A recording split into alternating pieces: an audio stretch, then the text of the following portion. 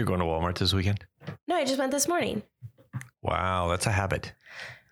It's not usual. We all know that I'm an Aldi shopper. But I had to panic buy a bunch of dance stuff because I'm now a dance mom. She's 3. Not even. The issues are bigger than Walmart. So I bought a bunch of stuff, of course, get it delivered. Because who would just like willingly walk into Walmart to buy something that you need? You could have bought it from Amazon. I could have. Walmart had it cheaper this time. I shouldn't say willing. I willingly go into Walmart when I need things. I just don't like to go into stores in general.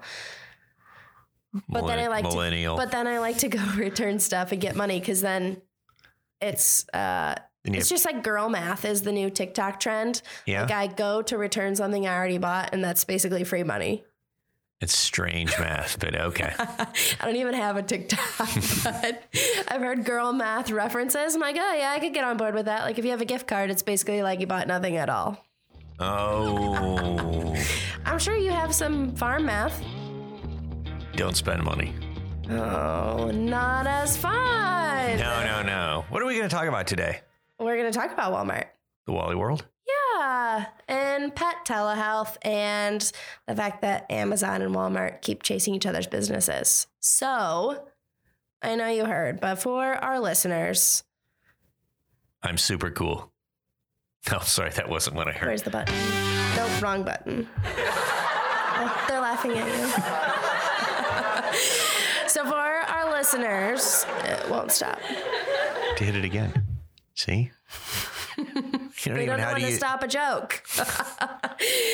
Amazon considers offering veterinary telehealth as it looks to compete with Walmart. That was the big news, which basically means that Amazon's already decided to offer veterinary telehealth in competition with Walmart. I feel like if it's news, Amazon isn't considering it. They're already in the pipeline. Game on. Game on. All right, tell me about Walmart and their pet telehealth. Well, it's interesting, right? So I was caught a bit off guard by this. I haven't been paying that much attention. And so we've been talking a lot about telehealth, right? And virtual care and that's kind of our thing lately. The things. Yep. And so, and there's a lot of interest and money and people in that space today. And part of it coming out of the pandemic, because, right, we had human telehealth being a thing, and then we had to kind of do veterinary telehealth. And let's be clear what telehealth is. We're talking about video or chat or combination thereof to do medical things. So formalized FaceTime is what I'd like to call it. Yep. So you can have a chat with me as a veterinarian over the phone, and maybe I can look at your pet or I can look at your pig, and there's some ways to track that, and we keep that in the medical record. And in some states, that's a legal way to have a veterinary client-patient relationship. You can actually do it that way, and that's true in humans now as well. And so it's care delivery at distance, I think, is maybe the best way to define it. And it's been a thing, and it's a hot topic of conversation. And there's these people who don't like to go to stores and want to shop online. Sorry, Kaylee. Oh.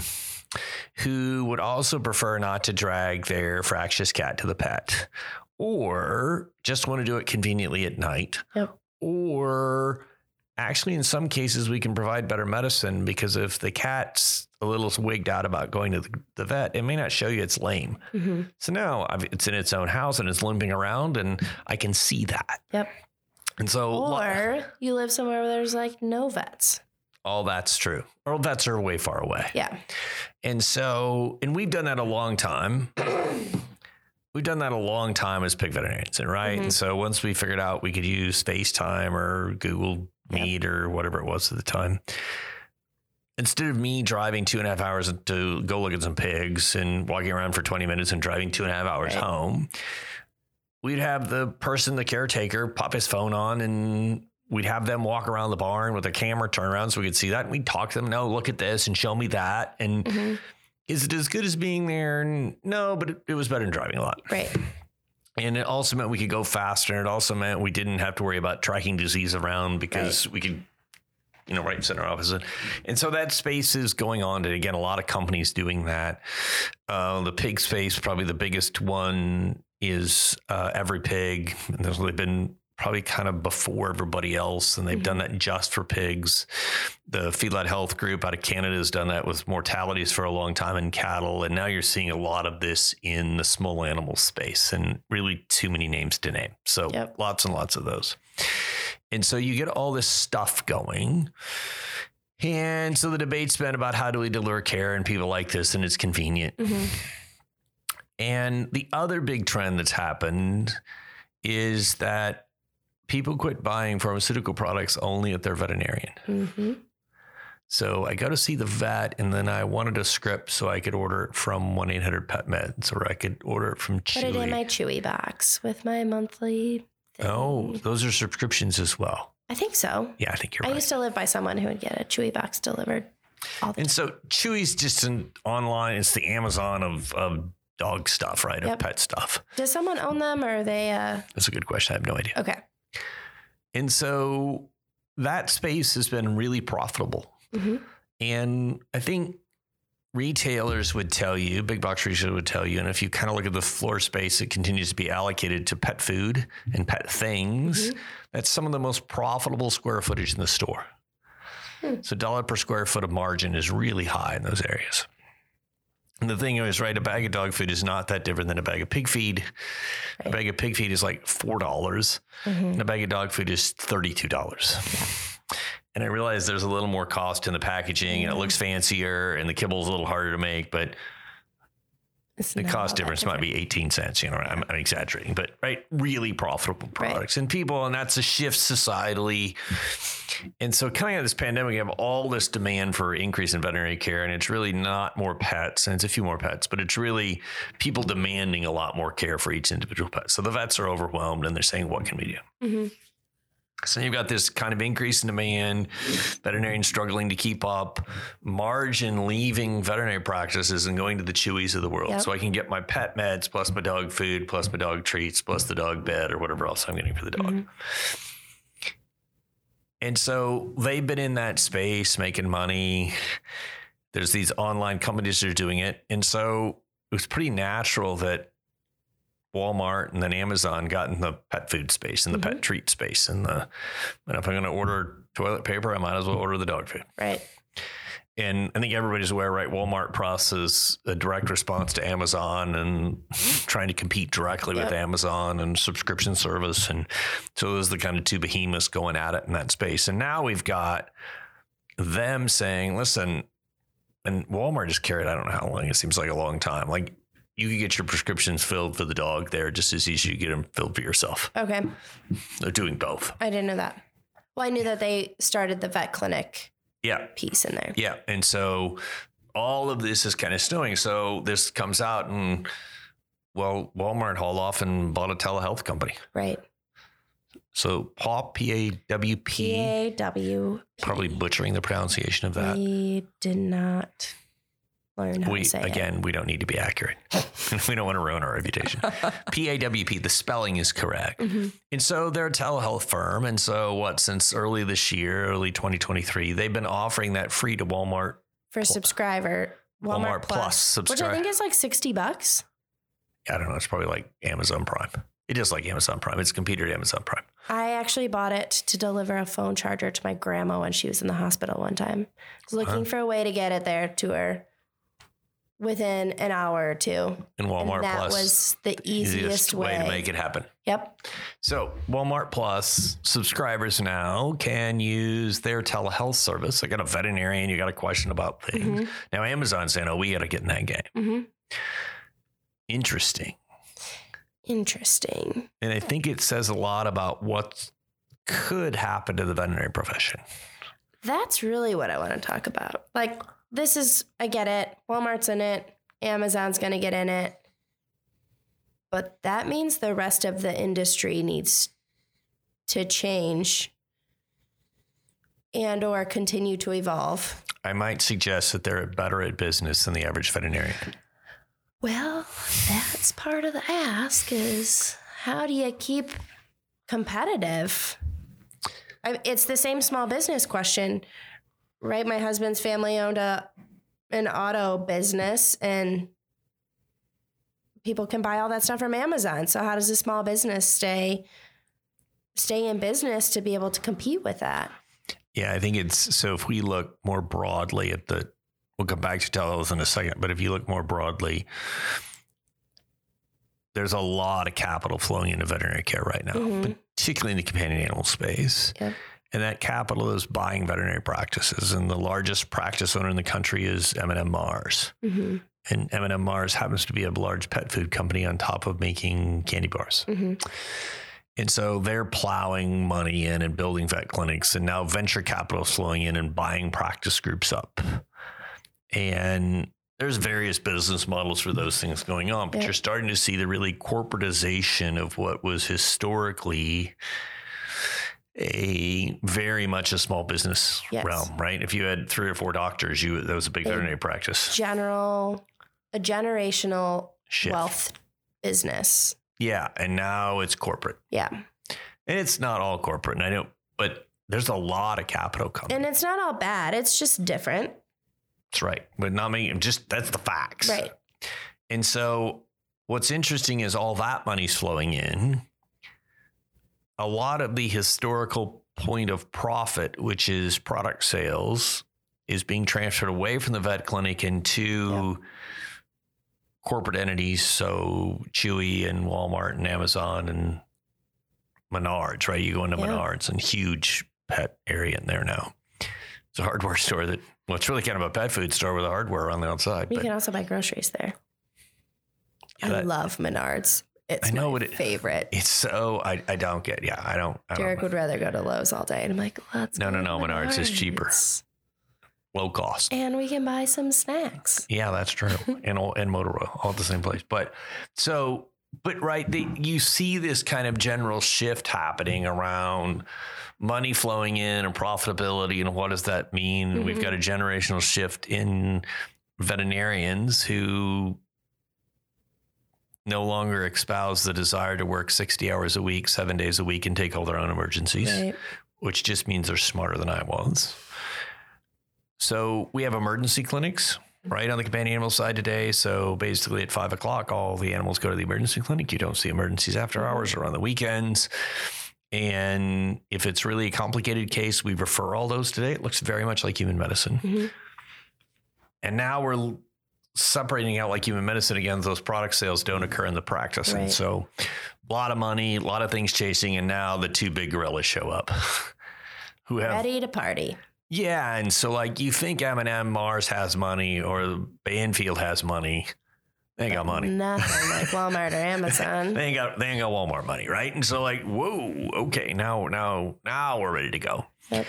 And so Walmart hasn't said they're going to get in the vet care space except for this one company purchase. And so they don't directly, they're not, man, you can go on their website and you don't see it's a Walmart company.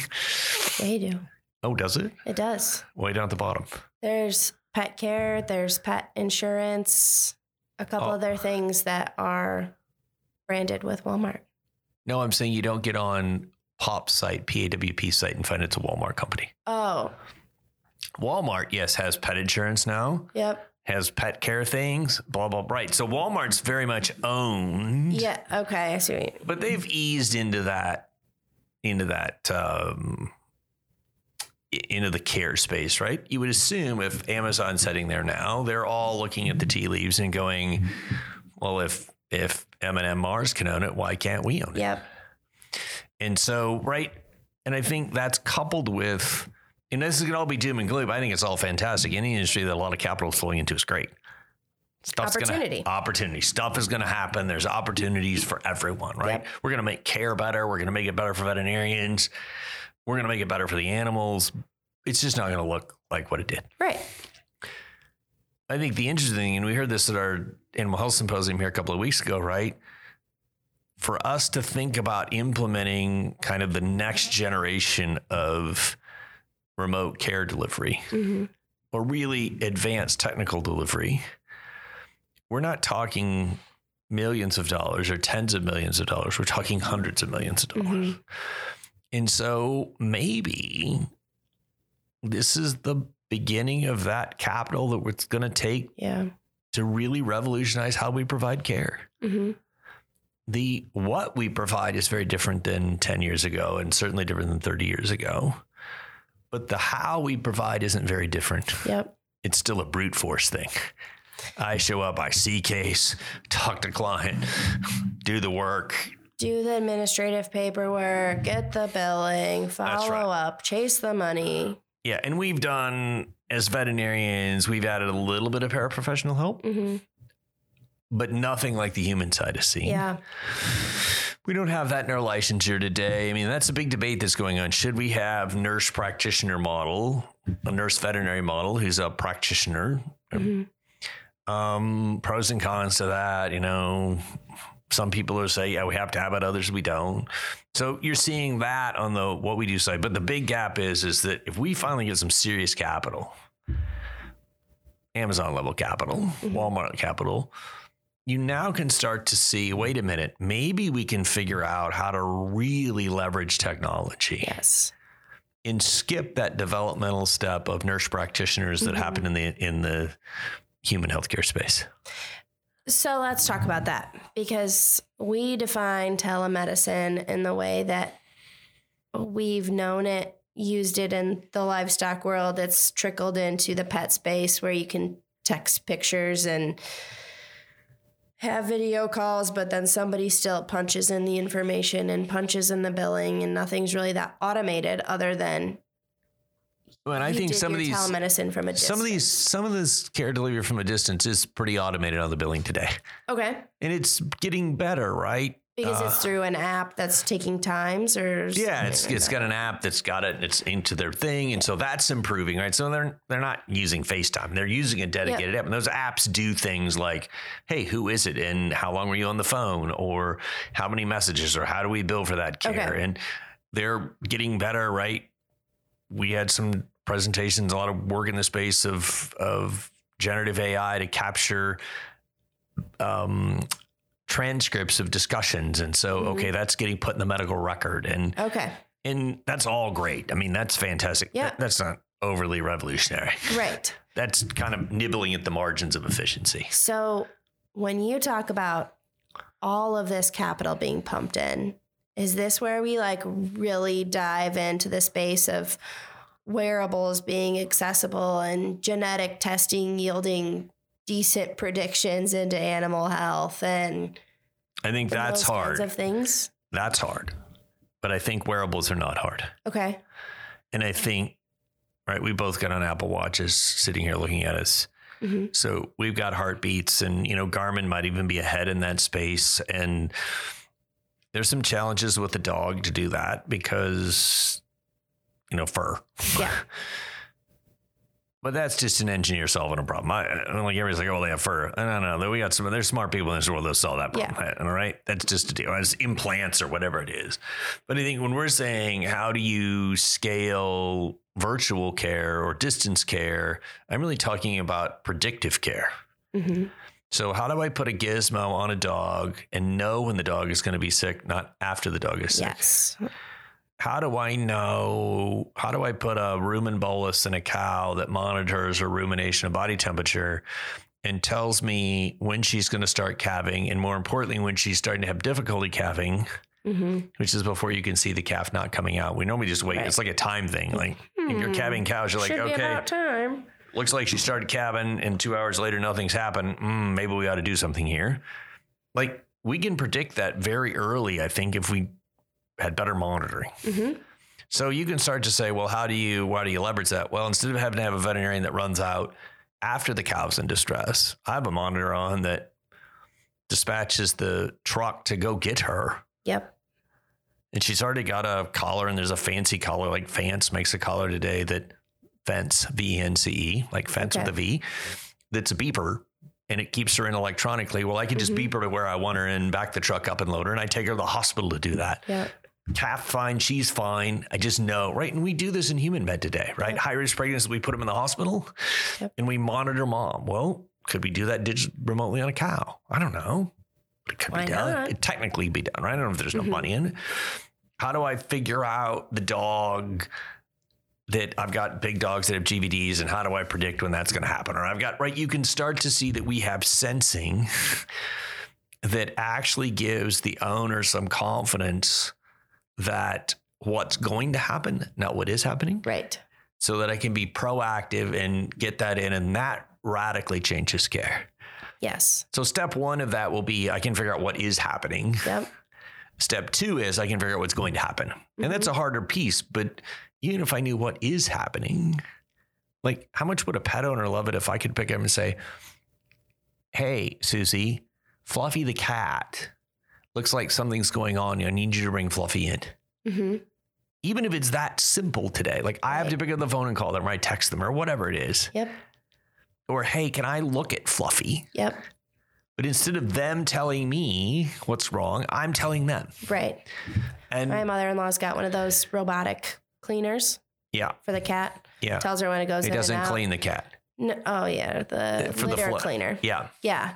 So it goes in and out. So when she doesn't see on her phone and she's visiting us at our house, like, oh, I wonder if Hoot's okay. Yeah. Need something else. You need another piece of data. Yeah.